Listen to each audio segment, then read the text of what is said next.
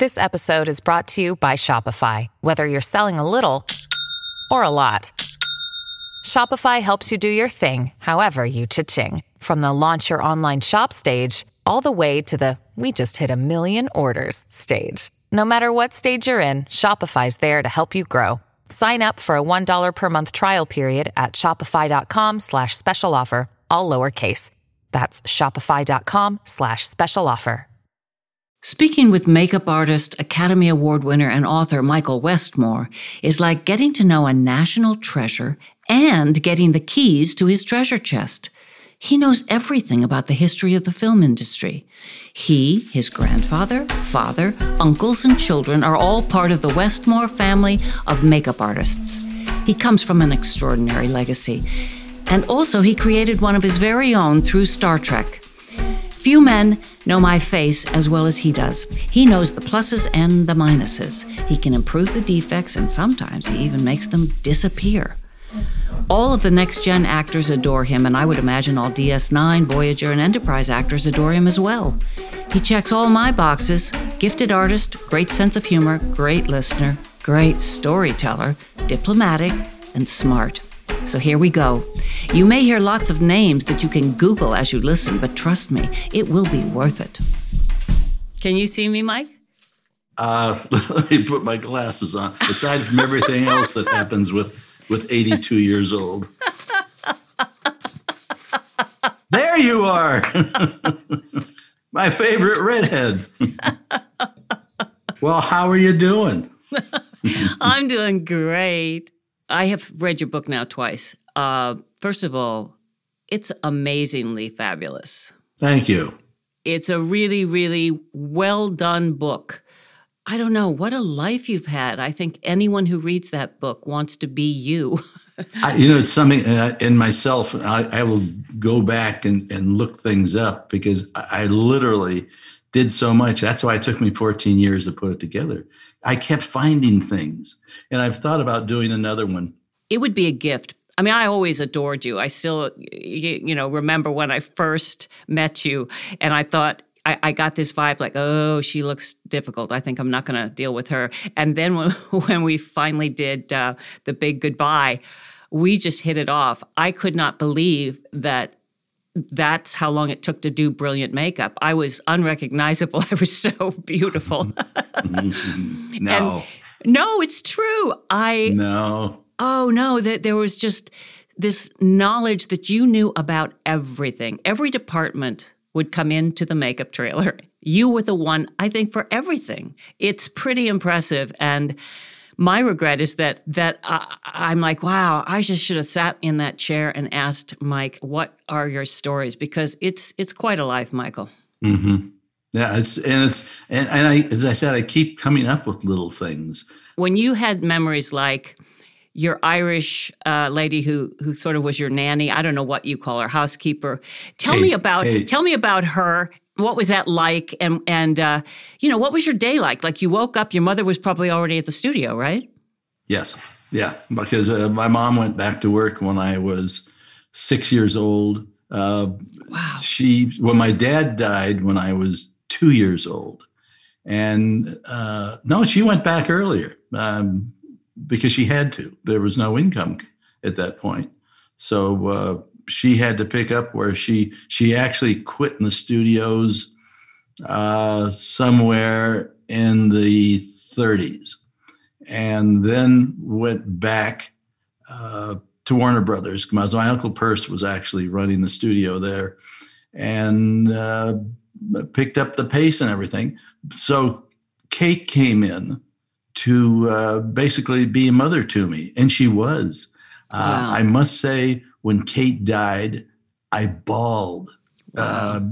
Two people I know of, my Uncle Bud, I bawled, and with Kate, I bawled. Wow. I wasn't that close to my mother. Wow. My mother she wasn't supported there. me. Right. My mother supported everything. She was home. That's when they worked 6 days a week, and they worked until about 5, 6 o'clock on Saturdays. They'd leave a little early. I would go to work with her on Saturdays and play at Warner Brothers. It was my playground growing up. I knew where every ice cream machine on the lot was. So what would you do? What would you do? Like, so you'd go there and then play around, go on stages, go on empty stages. And it's like now if a kid was roaming around, they never bothered me. I mean, I knew right where the makeup department was to find my way back and be back with my mother. But I would sit on the sets and watch them. They were doing a movie called Shine On Harvest Moon. Dennis Morgan, who was big actor, big singer and everything. Right. Well, singing shine on, harvest, and this big giant gate swinging and everything. But I remember that sitting there. I remember Burt Lancaster in the Flame and the Arrow. He was a trapeze artist. So he's swinging literally across this giant stage on a rope and everything. I'm sitting there watching that. And they had a table full of food. And I remember my mom telling me, don't eat it. They got fly spray on it. So, see, those are the little inside tips. Yeah. Tell me about this. So the woman, you would wake up and it was you and your brother. Brother Marvin, who just passed away. She would get you up and you'd have breakfast. It would be an organized household in that way, or did you have lots of freedom to sort of wander around because life was quite different then? It was time to get up and get dressed and go to school. 2 eggs every day, fried, sunny side up with toast. Wow. To dip the toast in. Literally until I graduated from high school. Kate finally, and she was, I said, like a mother to me. She did, wash my clothes and wipe my nose. And she's the one I'd come screaming to if I hurt myself. And it was so close. In fact, I even slept in her bed for a couple of years. I mean, we actually had such a bond. The middle room of our house we had in North Hollywood. I can't even. Well, it has to be mother. That's what she really was to me. And she didn't have kids. And what was her? Did she have a family, or what had happened? No, she was engaged to a man who flew in the First World War, and he was shot down and killed. He was a pilot. Never married or dated after that. She worked for 3 families her whole life. Ours was the third. She went in and raised the kids to a certain point, 18 years old, whatever it was, and then moved on to another family. But I was even friends with the kids. The older kids would come and visit her because she was the same type of person to them. She had a brother that lived in Victorville. He was a security guard on a mine. And this is in the 40s. We would take connecting streetcars from North Hollywood to Victor. It was an all-day trip. Go out there, have lunch with them in an hour, and get back on streetcars and come back. And there was a great transportation system. Right, those streetcars were wonderful, weren't they? What a horrible thing that they got rid of them. It was political. Yes, of course. It's all about money. What isn't around here with any kind of corporation or anything. What your grandfather started, where you learn the trade, and that is the way you get into something. You start by doing a task. First, you obviously do the lowly tasks, but then you start to really learn the trade. And it takes years to learn it well. You still did that at Paramount. You would train people, like even during my tenure there, I saw you training people. And clearly your generosity was something that you must have gotten from your uncles. I had 3 years, an apprenticeship that went for 3 years. Every 6 months, I would do something different. I started with the first 6 months learning beauty makeup, watching my Uncle Bud do Sandra Dee every day and getting Sandy coffee. And it was like it just progressed. And then it was my turn. After I did 6 months of that, I would haul in secretaries and I would do beauty makeups on them. In fact, that's how I met my wife the first time. I had her come down to the studio to do a makeup on her. Little did I know she did a great job on herself anyway. So, because she was one of Edith Head's models. But the training was very important in everything: how to lay beards, how to put. One thing that I wasn't trained for was Shelley Winters was sitting in a chair. I just passed my tests and I was able to be on my own doing a show. And Nick Marcelino, who's assistant department head, said, here, I want you to meet Shelley Winters. You're going to be doing her makeup. And I'm going, oh my gosh, that's fun. So he says, and she wants to wear lips. I had never practiced or worked on a lip before. It's a little piece of tape on a string that you pull the face up with and tie it up here, and you pull everything up all to one spot. Yeah. And we go into the room, and it's like, hello, how do you do? And everything like that. And she looks at me and says, do you know how to do lifts? And I get as far as, and Nick goes, your mouth open. Does he know how he invented them? Great. See you tomorrow morning. So I literally got some lifts, which were these little pieces of tape or little pieces of, this was silk, not tape. So I had to glue down spirit gum. But I went home that night and I practiced on my mother for a couple hours. Wow. I'm so nervous that it's like a little bit of glue, put the silk in, pull out, and she's saying to me, is that all it is to it? And I said, what do you mean? She says, well, I did it in like 20 minutes. Oh, wow. She said, this other guy that I had used to take over an hour to do it and made a whole big show out of it. And so that's the thing about you. You listen to people, you're there, you never feel that you have to dominate. I think part of that 3-year watching is to watch how you interact with your people that you're working on, because everyone's so different. And you were a master at that. Were you a kid who wanted to be, I want to be part of this family. I want to do what Uncle Perce does. Or did you have, no, you're shaking your head no. So tell me, how did you get seduced into this? I was at college in Santa Barbara, and it got down to my junior year. My Uncle Bud called me and he said, and this happened because of my mother, because she raised Bud. So it was like dues paying time. Bud called me and said, would you want an apprenticeship? And I'm thinking, I can leave school as a junior or I'll stay here. No Westmore had ever graduated from university. I said, no, I don't want to, because I did have plans to go on to Berkeley or some school, do graduate work. And I thought, what were you interested in? Art history. I majored in art history. Oh, wow. Originally majored in teaching. But when I got into the teaching part of it, and you would go into the classes where they're teaching it, and you see the kids, especially like high school, everybody that's screwed up in the school, except for maybe one talented kid, gets thrown into the art class because they don't know where to put them. So I decided, no, I don't want to do this. And I happened to take an art history class, and I got close somewhere between an F and a D on my midterm. This man only gave 2 tests in a paper. Wow. And I was dying because I was thinking, oh my God, this is going to kill my grade average and everything. So I studied it. It was Renaissance art.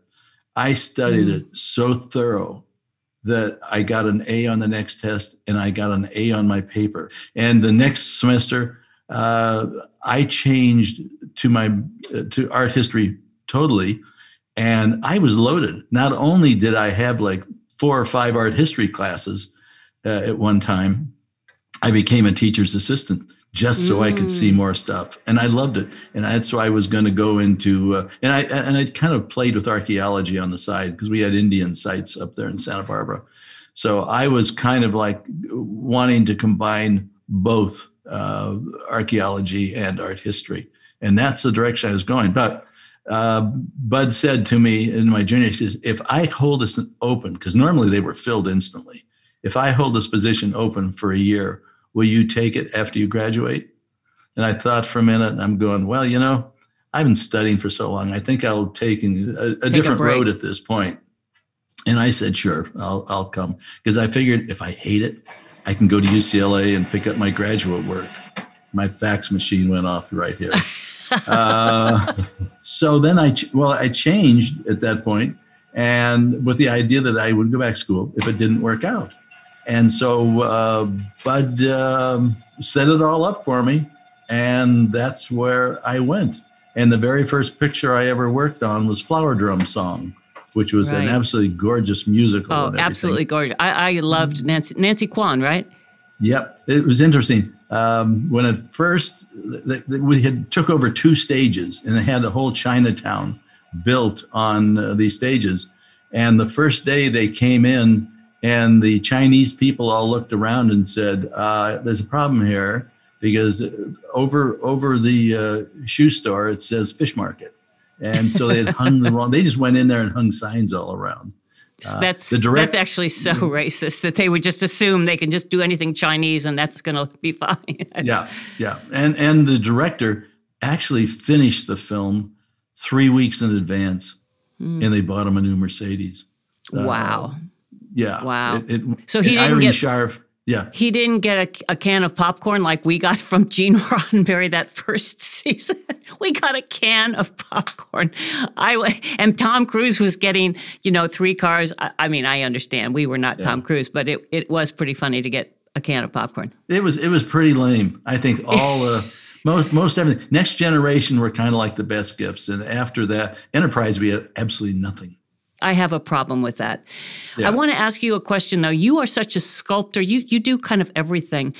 And so in that way, you're a Renaissance man. And it makes sense that you liked art history to me because it's this thing of really observing, looking, the detail in art. There's something that's so wonderful about teaching yourself to sort of see in a new way when you're sculpting, or it's a 3D, you're feeling in a different way. When did you first notice you were getting into that? Did you do that as a child? Did you play with, No. You were just gifted. I don't think I tell you, at Universal, part of my 3-year training that I was there, I was working in the lab as soon as I would do my makeups, my duties during the day, I would go up to the lab, and hanging there is the creature from the Black Lagoon suit and the mutant heads from another film and the mole men from someplace else, and all these heads, plaster heads that appliances have been done on. It was a great old thing, and nobody ever dusted the place. It was fantastic. It was over the makeup department near the main gate at Universal, and Bud brought in a man. We were doing a picture called The List of Adrian Messenger that needed lots of masks. It was a great movie. Of it. In my book, there's a picture of me with a table with all the stuff, all the plaster molds and everything. But John Chambers was brought in to do the basic work there, the sculpting and the mold making. They also brought in a mold maker and another sculptor by the name of Chris Mueller, who is the one that sculpted the whole suit for the creatures in Black Lagoon. Chris was trained by his father, who literally sculpted all the things on the Palace of Fine Arts in San Francisco. So Chris actually apprenticed his early days there. So I was there as the apprentice with all these men. I was able to get hints and watch Chris sculpt and Elmer make molds. And John, who was a dental technician in the Army, turned makeup artist, was the man that won the Oscar for The Planet of the Apes. And so I was John's first apprentice before he was working over at CBS in the makeup department. Yeah, brilliant man. So I had the opportunity of watching all these people. On top of that, the man by the name of Don Cash Sr. was an expert in running foam latex. So it finally got down to the point, because we had zillions of molds on List of Adrian Messenger to run every day, line them up, prepare them, squirt the rubber into them, close them up, put them in the oven and bake them. And Don Cash Sr. would say, I'm going to teach you how to do this. And he was a rather portly man. And there was a director's chair there. And Don would just go sit back in his chair and say, okay, go ahead. And he would watch me do it all. I was really, really into Mary Pickford and the start of Universal Studios. Yeah. You said that your father was the one who started the curls for her? Grandfather. He was a brilliant hairdresser himself, but a real taskmaster with the kids in the book. And it talks about him chaining the kids to the table so they couldn't go and play, because their duty was to sit and make wigs. That's in Frank's book? Yeah. Oh, that's awful. Because I was when you even mentioned something, I thought, wow, the thought of trying to get my son and to sit there and make wigs for hours, it is such hard work. Those, because you were taking all the hairs and putting them one by one or two by two in there. Yep. So that really was child labor that was going on there, really. I mean... Well, the whole world was at that point, whether they were at sewing machines but yes. Or in the fields of the farm. My father had to do that at the farm. He was raised on a dairy farm and he hated it. You talked about your grandfather setting up this competition between the sons. Talk about that a little bit, because I don't know enough about it. And they're both such really cool men, but seem so different. Perce was... I want to say the PR man.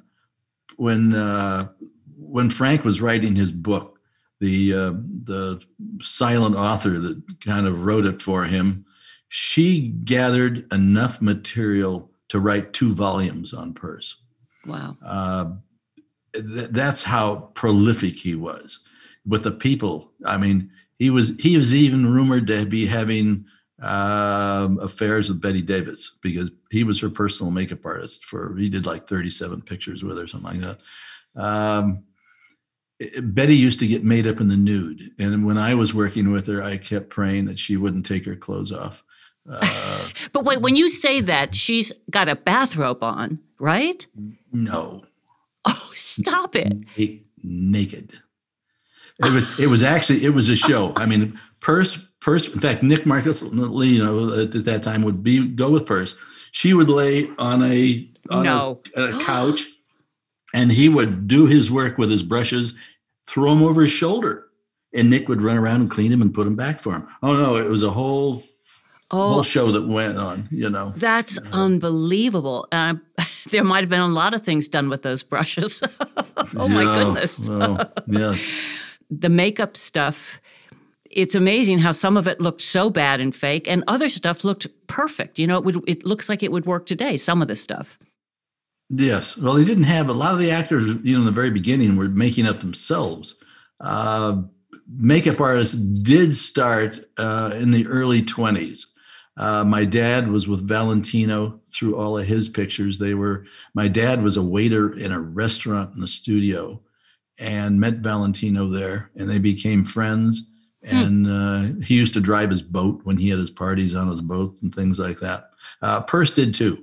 Perce was very, I would say, active in socializing with the stars. His twin, Ern, was more of a quiet man, very talented. As talented as Perce was, but very, very quiet. Didn't have to be the star. Yeah. No, he didn't have to start. Lectured and taught and everything. He created a cosmetic line, Holiday Magic. But Perce and Ern, finally, they opened up the House of Westmore. In fact, Perce didn't have enough money to finish it. And there was a movie star by the name of Gloria Dixon, who I think Perce might have married her. They had an affair or whatever. Anyways, when he told her what the problem was, she gave him her checkbook and says, write a check, whatever you need. Wow. So he wrote him a check for $25,000. And this is going back to 1935. Wow. And it opened the House of Westmore, which was the biggest famous salon in Hollywood on Sunset Boulevard. The building's still there. Its attorneys have it now. But there was no Disneyland. There was none of these things. This is where all the stars went. And I know Marion's mother, my wife's mother, had gone there as a civilian, and you could go there and you'd be sitting under a dryer with Betty Davis right next to you because the stars had carte blanche to go there. And they served food, and they had, manicurists and pedicurists and everything. It was an operation that got too big, and it finally closed in the 50s. When you need mealtime inspiration, it's worth shopping Kroger, where you'll find over 30,000 mouth-watering choices that excite your inner foodie. And no matter what tasty choice you make, you'll enjoy our everyday low prices, plus extra ways to save, like digital coupons worth over $600 each week. You can also save up to $1 off per gallon at the pump with fuel points. More savings and more inspiring flavors make shopping Kroger worth it every time. Kroger, fresh for everyone. Fuel restrictions apply. But while this was going on, I say Perce really got into that, and he and Ern got into squabbles, and eventually Ernst sold off his shares of stock in the company, and then Peirce sold his off, but they never really got back together again over the years, which is too bad. And Peirce became an alcoholic. Well, Ern did too. Well, Ern had a heart attack and died in the lobby of a hotel in New York. Wow. He had called me about a week before that. I kind of grew up at his house. He lived not far from where I lived, and I would ride my bicycle over there. And he called me to say, Mick, I'm really tired and I want to come home. And he used to take me fishing when I was little. I was married to Marion then, and this was like late at night. He called me and he said, so I've got this lecture to do, and when it's over, and I'll come back and we'll go fishing. Well, he died in between that, so it never happened. But he was, I want to say, next to Bud, my favorite uncle out of all of them. Why were you closer to him? I think I was in junior college, not high school, but I think it was junior college. I wanted to build a stereo cabinet. I didn't have any money to buy it. And he had, all the Westmores are kind of like have shops in woodworking. So I noticed that in the book. Yeah. Yeah. So I went over to Bud's and I spent months building a cabinet. And my best buddy, he wanted to build one too. So the two of us, Bud, we'd go over there and go. Bud had saws and everything you can imagine. And I became very close to him. And his wife was Jeannie, who had just passed away, I think about 2 years ago. And she was runner-up to Miss America. She was like a big sister to me. Because Bud was one of those people that got up early and wore himself out. So by like 7:30, he was asleep on the floor. But I would sit and talk with Gene until like 10 o'clock at night. I became very close with him while I was at Universal. During my apprenticeship, I was at the house a lot. For dinner. You didn't have a dad. He died when you were 2. Your mother was working all the time. Yeah. You needed to have these uncles, and you had them. But I had a stepfather by the name of George House, who was a grip. Oh. And my mother married him because she met him on the set.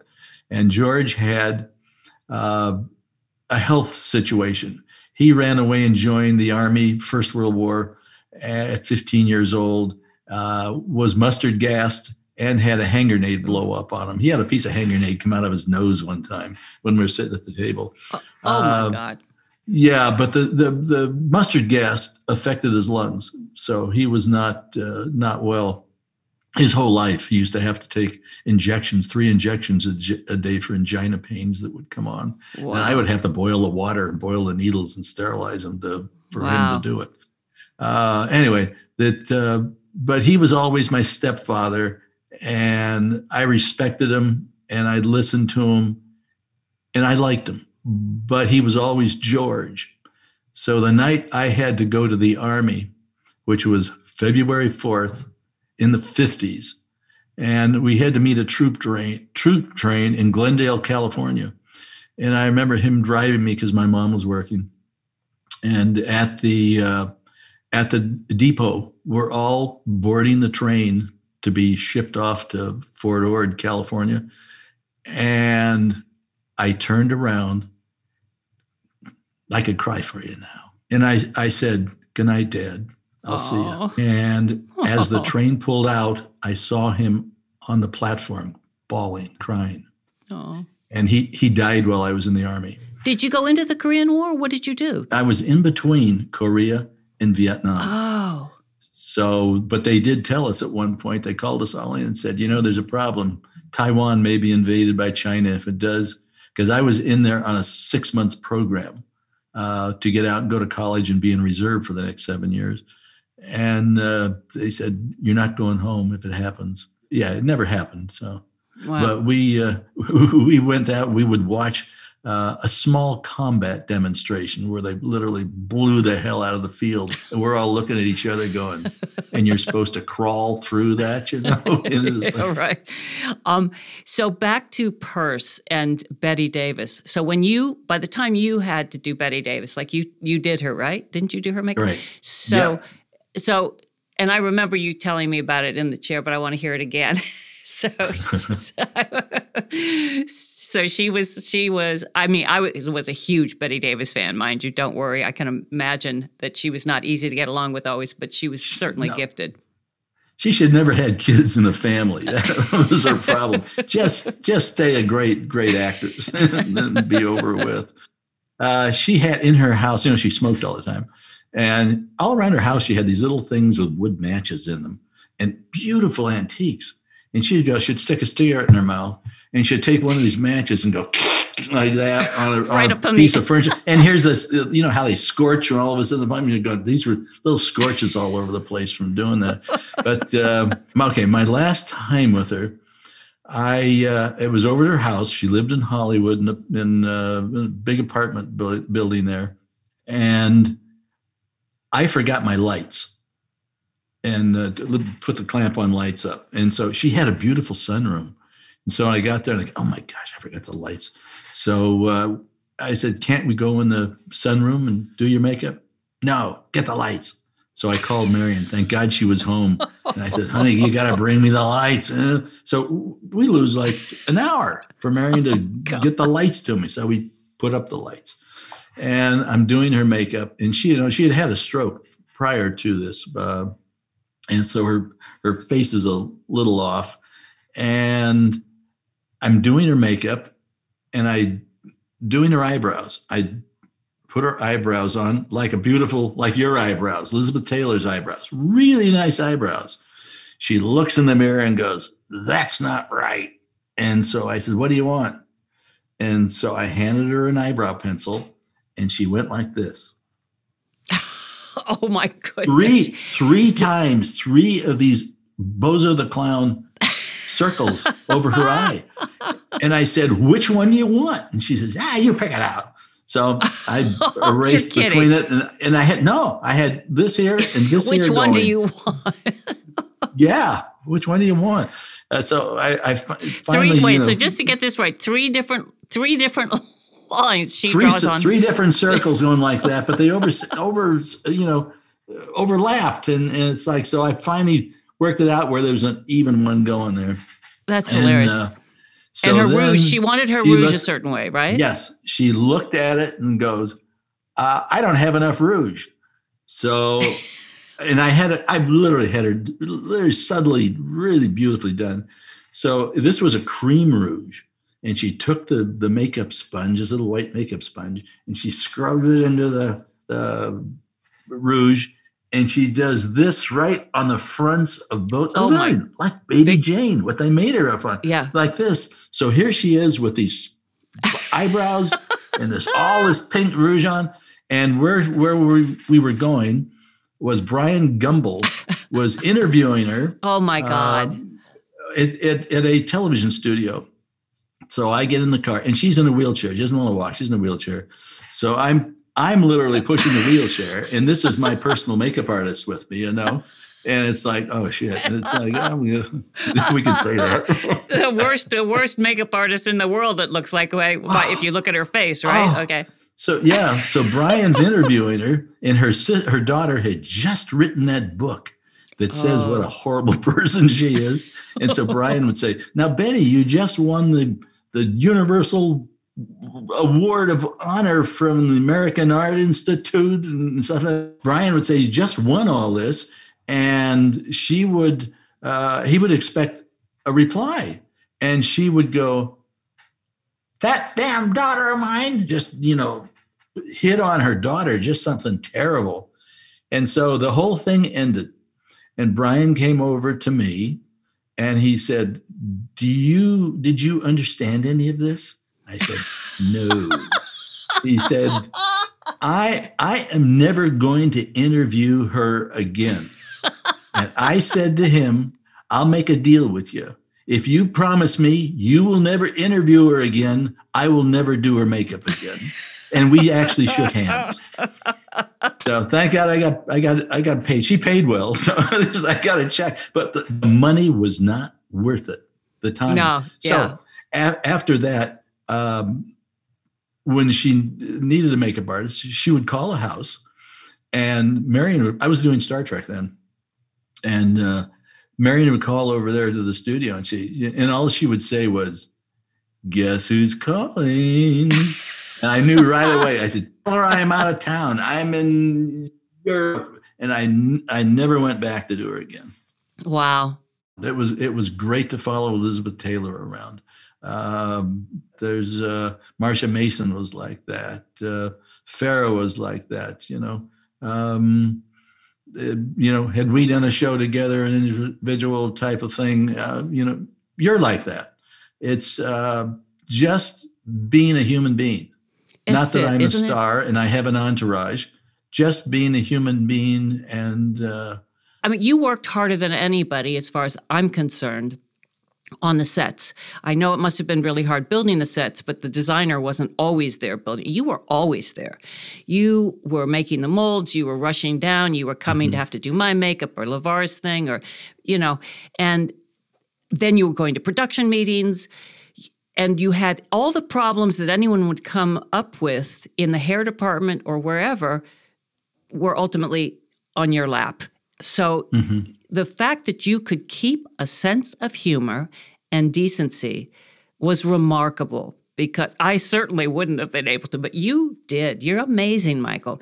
And that set a tone, I think, for the whole production. And it must have been true for all of the shows, because you were the constant, And that's where you are very, very particular. And you're not the way Peirce is described. I don't know Ern, so I don't know. But you are somebody who actually makes everybody's life better, and you're a genius at your job. And I love and respect how you and Marion, your relationship is quite beautiful.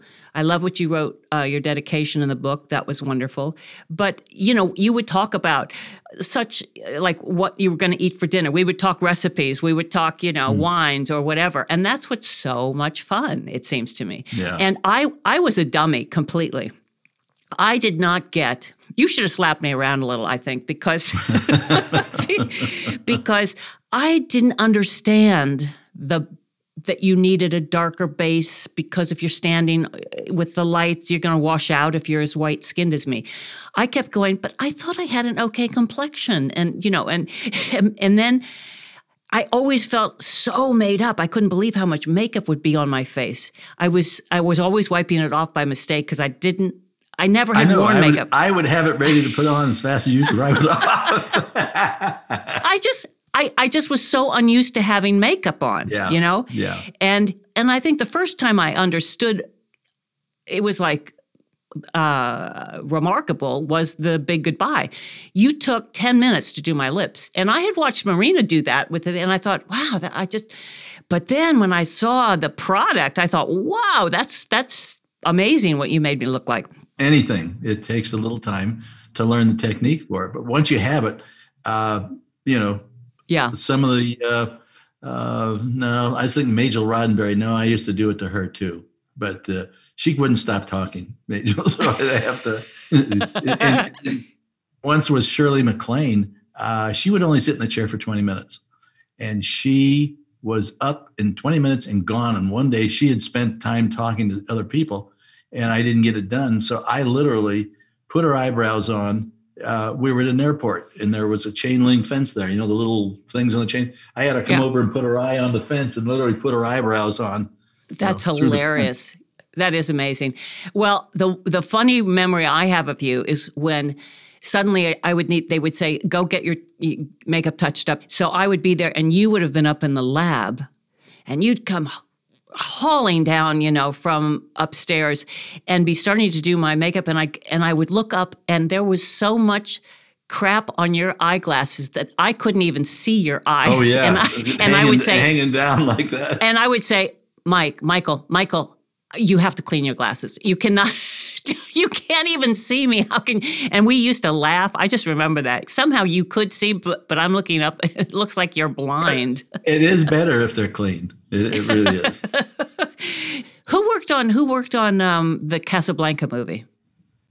What studio? Isn't it Paramount? Or is that Warner's? Warner's would have been Peirce, which was interesting because the entrance to Casablanca was on the back lot of Universal. Oh.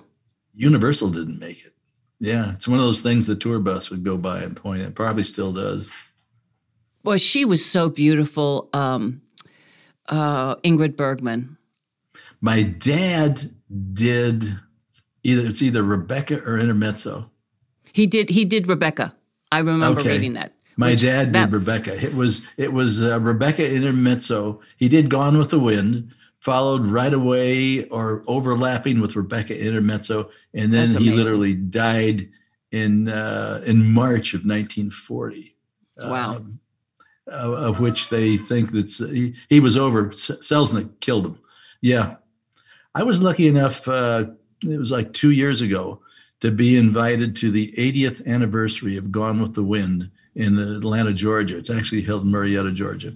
And to meet women from all over the world who were called Windies.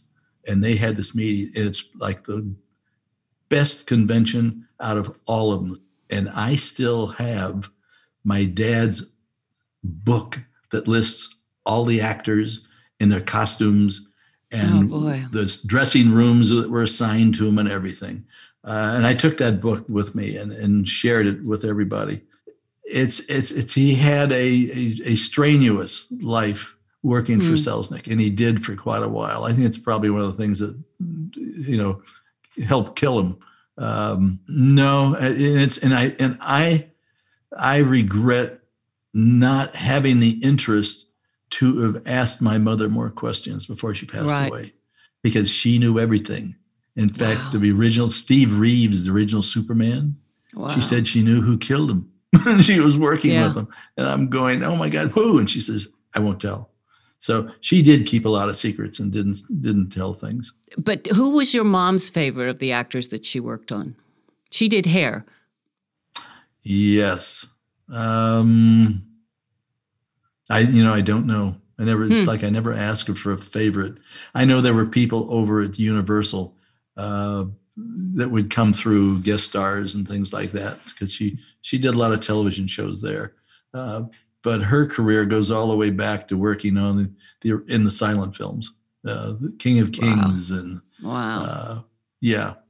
How did they start? Do you have any idea how they began to do these wave pin curl things? I mean, it's the most arduous thing. I looked at the makeup book that your family has that I don't know who wrote it, maybe Peirce, I'm not sure. Peirce Somebody had, yes.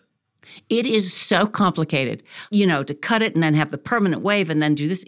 How did those things happen?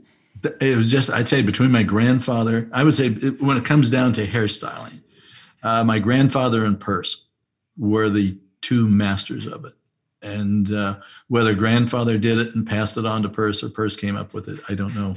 It's a matter of, like somebody coming up with an idea, I want this look, and how am I going to get this look? And that's the same thing that I would go through during my career, or even on Star Trek. I want to make this lizard alien, and where am I going to start? The first thing is doing research, then doing little sketches, and then putting it into clay. And in the beginning years, especially through Next Gen, I never had time to even do sketches or anything. Everything went into clay because we were going, I thought we'd at least have a day in between episodes to be able to do things. And then all of a sudden, this was especially on Enterprise, because Scott had a deal where he could finish at 6 o'clock every Friday.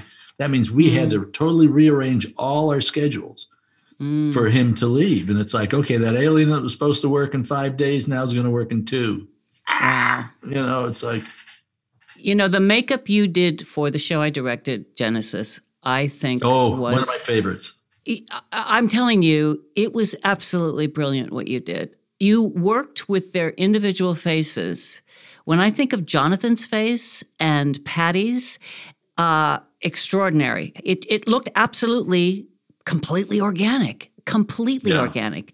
And Doug's, the spider, was breathtaking. I loved it. That was the best ever. A makeup artist by the name of Mike Smithson. He spent the Christmas holiday sculpting it. We could have never had it in time. There was never enough time to get everything ready that we needed to for that show without having the Christmas break. Right. It was not only the Christmas break, we had an earthquake. That was when the Northridge earthquake happened. That's what I remember about it. And it really made it so difficult because there were crews. We had to shut down for a while and then come back, and they were already starting to shoot the next episode. But I adored that time together working on it. You and I brainstormed that, and it was so much fun. I thought, they let me, instead of having Troy just beautiful in the bathtub, I said, let's have her hair molting off. Let's, remember, and I put her upside down and keep her in her uniform. She hated me. Marina has hated me to this day.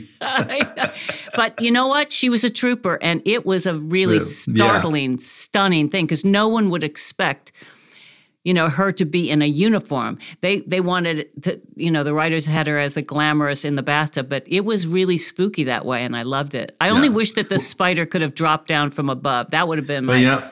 I think if they had, because I know you had other ideas too, and you would talk to me about what you think, and it's like it's like let you have your own reign, let you have your image and your idea, your creative thought to do it, as opposed to, and this happened not all the time, but many times, even with me and some of my creatures and things like that, where I'd say this is what I want to do, and they'd scratch their head, and it would be going back to simplicity, almost like Terry Farrell's hair. Every time they try to do a different hairstyle on her, it would be rejected, and she'd wind up with a ponytail.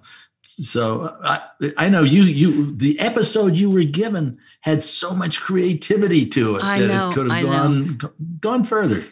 I know, and I didn't understand the politics of things. Mary Howard. I didn't understand the politics. And so anyway, that was a tough lesson because I loved directing so much. And I love it in the theater when I've done it. Anyway, I'm very happy we had that collaboration. It made it much more fun. And also the prop, Will Toms was so nice, and the prop people were so sweet. It was great. I felt the crew was behind me in a really difficult time for them because some of them lost their homes in the earthquake and stuff. Mm-hmm. But that's that was the thing of not only the cast of Next Generation, but the crew also had bonded with everybody. It was a pleasure going to work and working. A prop man could come in and say, here's this sculpture that I want to use in it, but this person's supposed to be a Klingon. What can we do? We sculpted a Klingon forehead and hair on this thing and painted it the same color.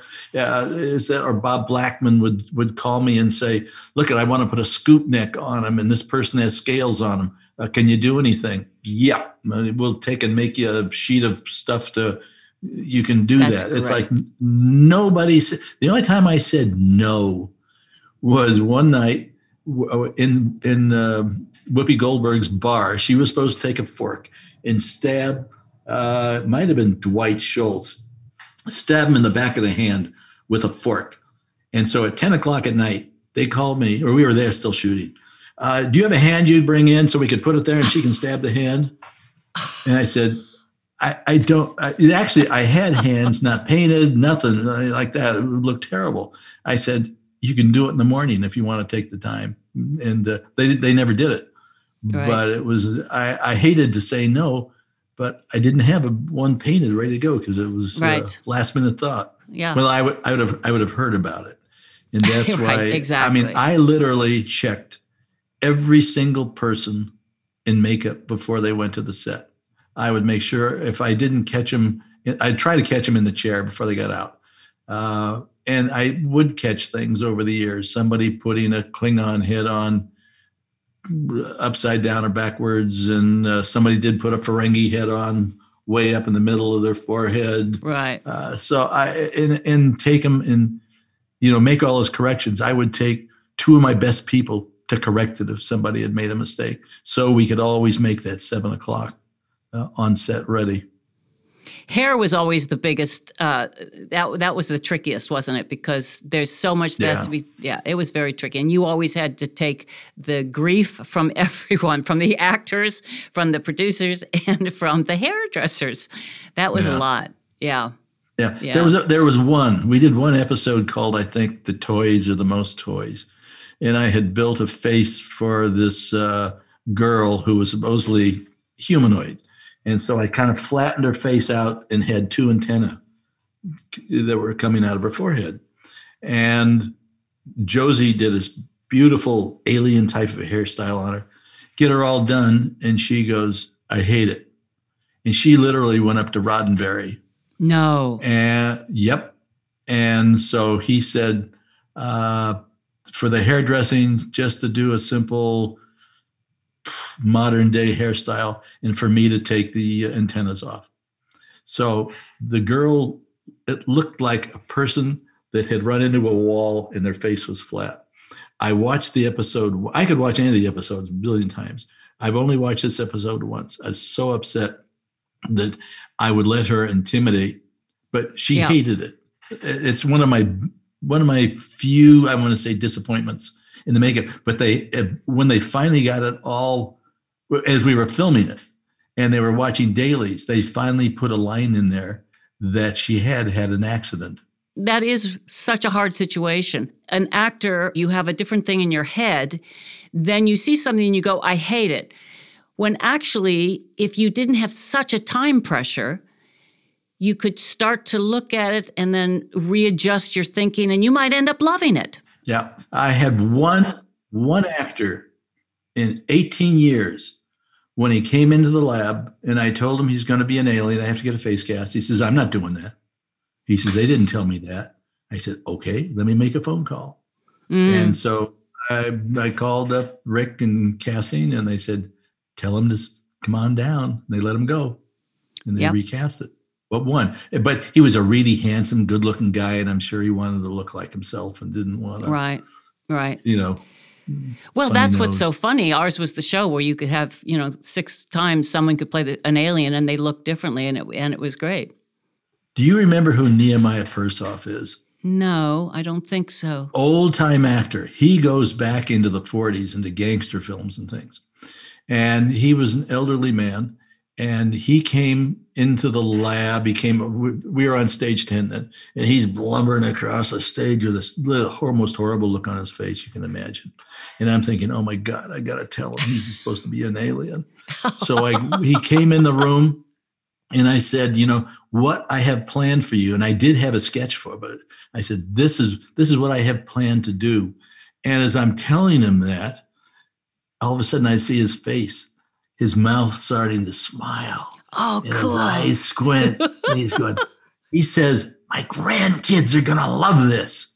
And I was surprised they never brought him back, reprised the character, because he did such a fantastic job. He had a brass ring that went around his whole head and went up his nose. Oh, so, yeah. In your running, like your own little mini corporation of hairdressers and makeup artists and up in the lab, what did you find the most tricky and difficult about being that, I'm going to call you a CEO because you were the head of that whole thing? Yeah, I think the way I treated everybody, I was, not pushy. If somebody had a problem, we'd work it out. But I really never had anybody that I want to say I disliked and wasn't there. They were all willing to do what I asked them to do. They knew they were there to do aliens. They knew that hours were going to be long, but they were making money. Mm-hmm. So I didn't have any prima donnas ever. I was very careful in hiring. I want to say on Voyager, I had to let a person go because they weren't doing their job.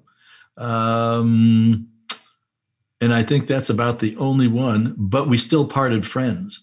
And if Mary Howard was, yelling or screaming that, "Where is everybody?" I protected them. I wouldn't run down her and say, "Well, it's not my fault. They're doing it." Right. I would protect her and I would tell her that, there's a reason Forrest being behind, because I know everything was budgeted to be able to do within X amount. And if it isn't done, there's a reason for it. So I want to say my whole life at Star Trek was heaven. It was a whole career for me. And I only literally, I want to say, blew up twice in the entire 18 years, where I literally went crazy. Once on Next Gen and once on one of the movies. Which was the Next Gen? Which was that one? There was one of the shows where Worf's spine was removed from his back. Right. And it was put into supposedly a fish tank. And they were supposed to get a fish tank that was big enough that they could lay this spine out in. So I couldn't get to the set right away. I get there, and this little teeny fish tank, the spine was bent in an arc, and I went crazy. Yeah. And the prop man says, well, that's, and it's basically unacceptable. I went crazy. And I literally ran around the crew, and he would say, well, what's a spine supposed to look like? Well, it looked like a spine. It was, in fact, two vertebrae were made into one, and it was supposedly a spine. And I'd say, look at this guy here. Here's his back. It starts up here, and it goes down, and it's flat, and it should lay flat. And, blah, blah, blah. And it's like nothing we could do about it. They weren't going to wait or whatever. But poor planning. A prop man screwed up, basically. And but I went around, and I was crazy. And I'm the one that went back and apologized to him for his screw up. You're classy. Yeah. The other one on the which I forget which movie it was, but they told me Brent was just going to do a close up and only needed. He told me all you need is do the lower part of my face. That's all they're going to see. So that's all I did. So they're screaming on the set that Westmore screwed up, that he didn't do Brent's makeup and blah blah blah, and they're blaming you. And I got on my bicycle and I raced over the stage. I literally threw my bike on the ground. Oh, I wish I'd seen that. I was so pissed. I was like, so I went into the stage, and the first AD was kind of ranging on me. And Marty Hornstein, who has passed away and has been was a dear friend going back to my days at Universal when he was a second AD, but he was in producing. Production manager on the show, and he was standing beside me, and I was very careful not to use any 4-letter words. And the first AD was up on the stage, and as I said, he was blaming me for everything. And I reached over to Marty into his ears, and I said, "Marty, get me out of here because I can't think of anything else to say." And he says, put his arm around me, said, "Michael, come with me." And he marched me off the stage. And that was the end of it. That's hilarious. That's so great. I hated and tried to get taken off the villages where they would have a camera set up or a television set up in the background for the makeup artist and the hair and makeup, hair, and wardrobe to sit back there. Nobody's watching the set. I used to stand. In fact, whenever I had to come in and take over, I would stand literally right next to the camera, and Brad Jacobian would look over and is, oh my God, we're not used to that. Most everybody, and they have to call for him. Makeup, right. I hated that, and I tried to get rid of it, but I think wardrobe wanted it, so Mary left it. Yeah. No, it's one of those things. Now, of course, every single thing that's made, there's a behind-the-scenes thing going on. So you would have always had a camera on you up in the lab or anywhere. But, I mean, it's just change is all it is. But we are so expected to do. I still talk about this with a couple people in the podcast. You are expected to do your own hair and makeup and look at the YouTube videos and teach yourself how to do it and then teach yourself how to put the lights up and find someone to do the off-camera lines. I mean, it's on you. I'm sure Mackenzie has. She looks so much like Marion. Sorry, when I saw that picture of you guys. Yes. Oh, my gosh, it's amazing. So beautiful. Your kids are really amazing. All three of them are just wonderful.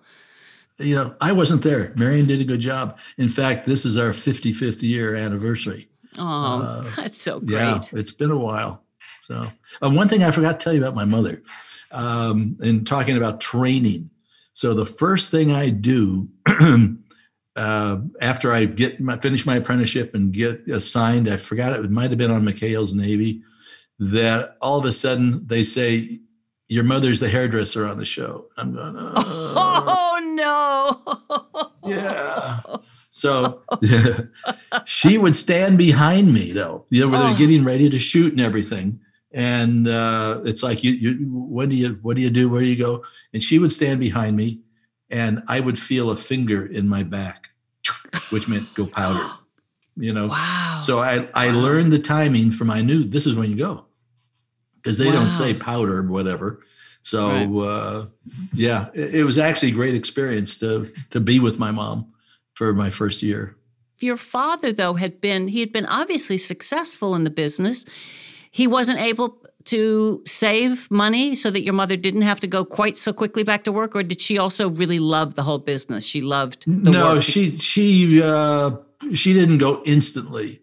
I don't know what the time period was between, but it wasn't long. But it was like, wanting a steady income, because we had a whole household to take care of. There were two of us and a housekeeper, my mom and George. Having to pay for the gardener. No, I don't think people save money like they have in more recent times. That's why it was one of my main things. I always put X amount of dollars, maybe 10% of my salary away. I would pay myself first. I read that somewhere. So I would pay myself first. And, that makes so much sense. What car did you drive when you were at doing our show? I don't even remember you in a car. I either had the Jag or Mercedes. You did? Yeah. I just don't picture that with you. Yeah. I see you on a bike. Oh my God. That bike finally wore out. But I actually had one stolen. There was a big bicycle theft ring on the lot.